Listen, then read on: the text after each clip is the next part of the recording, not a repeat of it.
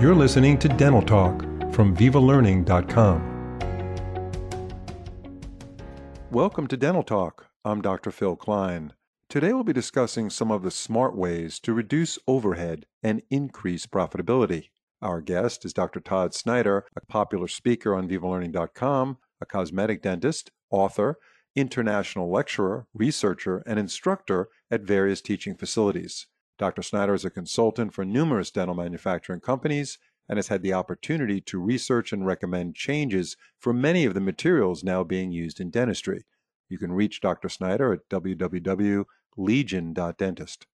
Before we get started, I'd like to thank our sponsor, Sycan, a world-renowned company that provides a complete range of infection control solutions for dental practices. So if you're looking for equipment or products in the area of infection control, look no further than Sycan, known as the maker of the Statim cassette autoclave, the fastest cassette autoclave out there, for sure. Sycan offers cutting-edge solutions for efficiently washing, disinfecting, and sterilizing dental instruments. Really phenomenal company, great products. You'll see it at the dental shows or showrooms and so forth.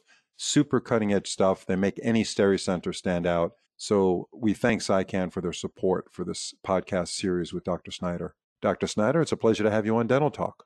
Thanks for having me, Phil. The podcast that we finished just a while ago, titled Making More by Doing Less, had a lot of great ideas in there, and I encourage everybody to tap into that. So this is part 2 of a 4-part series by Dr. Snyder, and this one, as the title says, Profitable Ways to Cutting Overhead.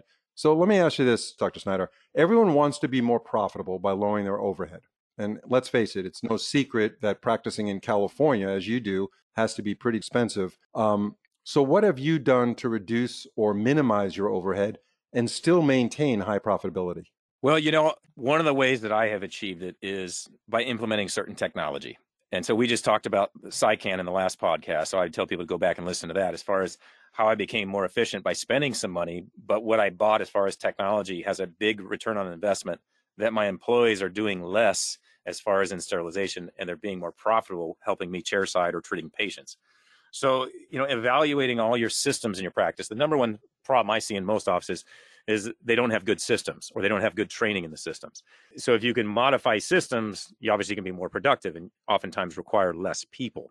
You can definitely look at your overhead, but I think oftentimes I hear dentists saying how they want to lower overhead, and yet, they're trying to save 0.25% on supplies, when in my mind, I don't look at lowering the overhead so much as I say, well, why don't you raise the top end or raise the ceiling? Because if you raise the ceiling, then your overhead doesn't change a whole lot, because a lot of your just existing overhead doesn't change other than maybe, a little more on supplies or a little more on the lab bill. But other than that, your employee time is usually about the same. Your electricity and overhead as far as your rent still stays the same. So really, in my mind, you're looking in the wrong direction. If you're trying to save a penny, I'm saying, no, look the opposite direction and figure out how you can flourish and lift that ceiling up and instantly make, another 100,000. And then the little bit you're worried about saving on your overhead is instantly out of your mind because you just became so much more profitable. But like I said, systems are very important. Don't get me wrong, but I think you need to look at both ends. So modifying systems becomes one of the main topics. And there's a lot of systems one could talk about. We just touched on the one as far as sterilization. Yeah. What are just a couple of more systems that are priority, some large systems in the practice that have to be looked at, just from the top view?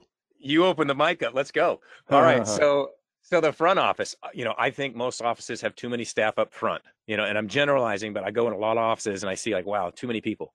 And part of the reason is you have either a lot of people trying to answer calls or a lot of people doing repetitive things that could have been automated. There's so much technology nowadays that allows you to automate so much of the front office that we actually contemplated removing our front office and having just a virtual person answering the phone somewhere on the planet. And yet you look at offices that have numerous, front office employees handling, insurance and mailing things out, and just a lot of tedious work that's just pushing paper and making calls that doesn't make you necessarily more money. It's trying to collect the money that already left out the door. And then from there you go, depending on how big your practice is, I see office managers, in my mind, I never want an office manager, but if you're that huge, maybe you need one. But at the end of the day, what systems are they running, or are they just kind of overseeing everything? That's another place that I tell people to look, because usually there's a lot of money saved there. So technology and employees at the front office. No, that's a good start. So And what you were saying about the supplies, there's a saying that says you can't save your way to prosperity. And that applies very much to saving a penny here and there on supplies. And I think the major distribution companies have tried to get that message across as well. So what are some of the key signs that tell a dentist, look, it's time to rethink things and start reducing overhead? What's the telltale signs they should be looking for? Again, I mentioned buying technology. And so we mentioned SciCan originally. So if you're buying technology, in my mind, you have to pay for something, but that something that you have to buy has to have a good return on investment.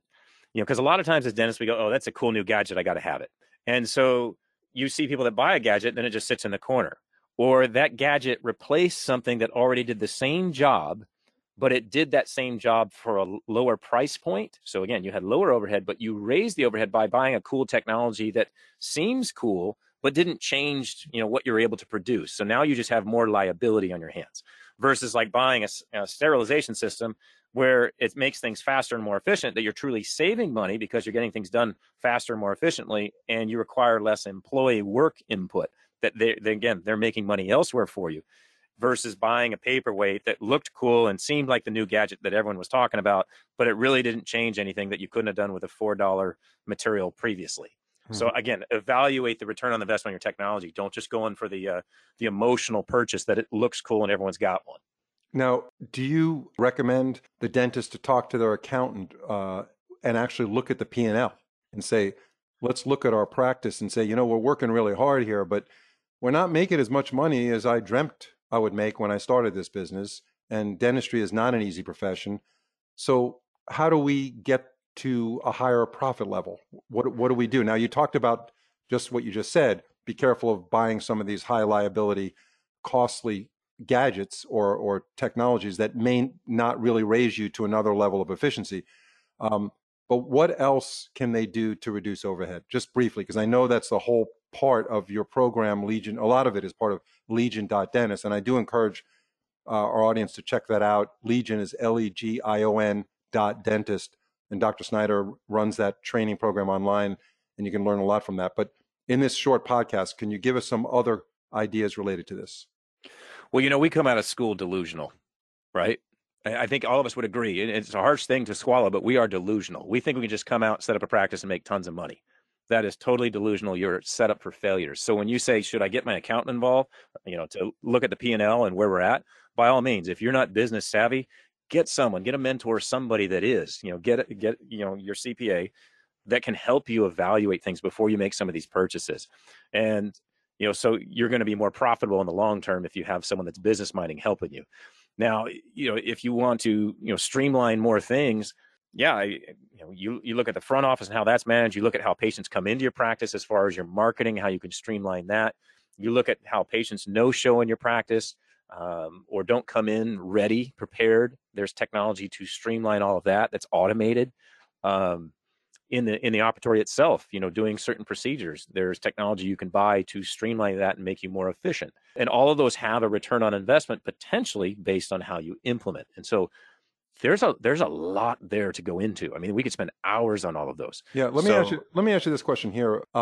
So what about overhead regarding the actual rent? Let's say a dentist is renting an office. Okay. Now I'm in Westlake Hills, Texas, which is near Austin, Texas. And I've been to several dentists in this area. One dentist that I went to see has a beautiful layout. I mean, it is an expensive location, very expensive, beautiful layout, and it's gorgeous. Okay. The other dentist, which my wife happens to go to, is a very, very nice office. But it's not, it doesn't look like it was just built 2 years ago. It's somewhat dated, very comfortable, clean. And this dentist seemed very happy there. The staff was very friendly, and the other office that was super, super modern and a very expensive rent, it seemed like there was more stress. Tell me about how that affects overhead, but also has a huge impact on the stress level in the office, the morale, the overall enjoyment among the entire dental team. Well, you bring up an interesting point, because I think there's two different factors there. I think one, people go into certain businesses, establishments, and they expect to pay a certain amount based on what they see and the perception of what they're going to get, the caliber of service, the caliber or quality of the product. There's a perception there. So I think you should modernize and keep things current.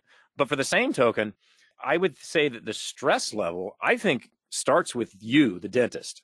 So you show up to work, you set the tone. And so if you're stressed out, if you're worried about overhead, or you're not making enough money, or you got too many employees that are, upsetting you, or the insurance isn't paying enough, you have all these frustrations and stress, and you carry that on your shoulders and everyone can see it, you're the problem. It starts with you. If you show up with a positive mindset, and you're getting each employee to have a positive mindset, and you're lifting them up, you're making them feel appreciated, and you're saying how phenomenal everyone is, you set a different tone for the environment. So I feel that most of the time the stress and frustration to some extent is the dentist not taking charge and assuming that they're going to do their job properly. They're relying on you as the commander in chief. But from there, if you're not giving them technology to make life easier, if they're using antiquated old technology, yeah, they may be frustrated too. They may be tired of things. They're looking at you to change something. So again, it circles back to you as the dentist. How are you going to make it so it's better? And also, just to close on this podcast, living below your means, does that apply to a dental practice? I mean, does the dentist that's owning the practice, will he or she have less stress and demand less from their staff when they're living or working below their means, whatever that means in a dental practice? Does that make any sense? And I'm asking the expert here. Definitely. Yeah. You definitely don't want to live beyond, right? You want to live under, in my mind. So like when I slept on the floor here for the first 2 years of my dental practice, it was because I didn't want any money going anywhere. It's a true story. We can talk about that more another time, but a lot of people want that instant gratification, that instant money, that instant success, and they go and buy things and realize, oh my God, I put myself into a bad place. And so, yeah, that's going to be stressful. And then you're taking out all the employees, maybe unbeknownst to you, that you're trying to make more money because you got all this debt.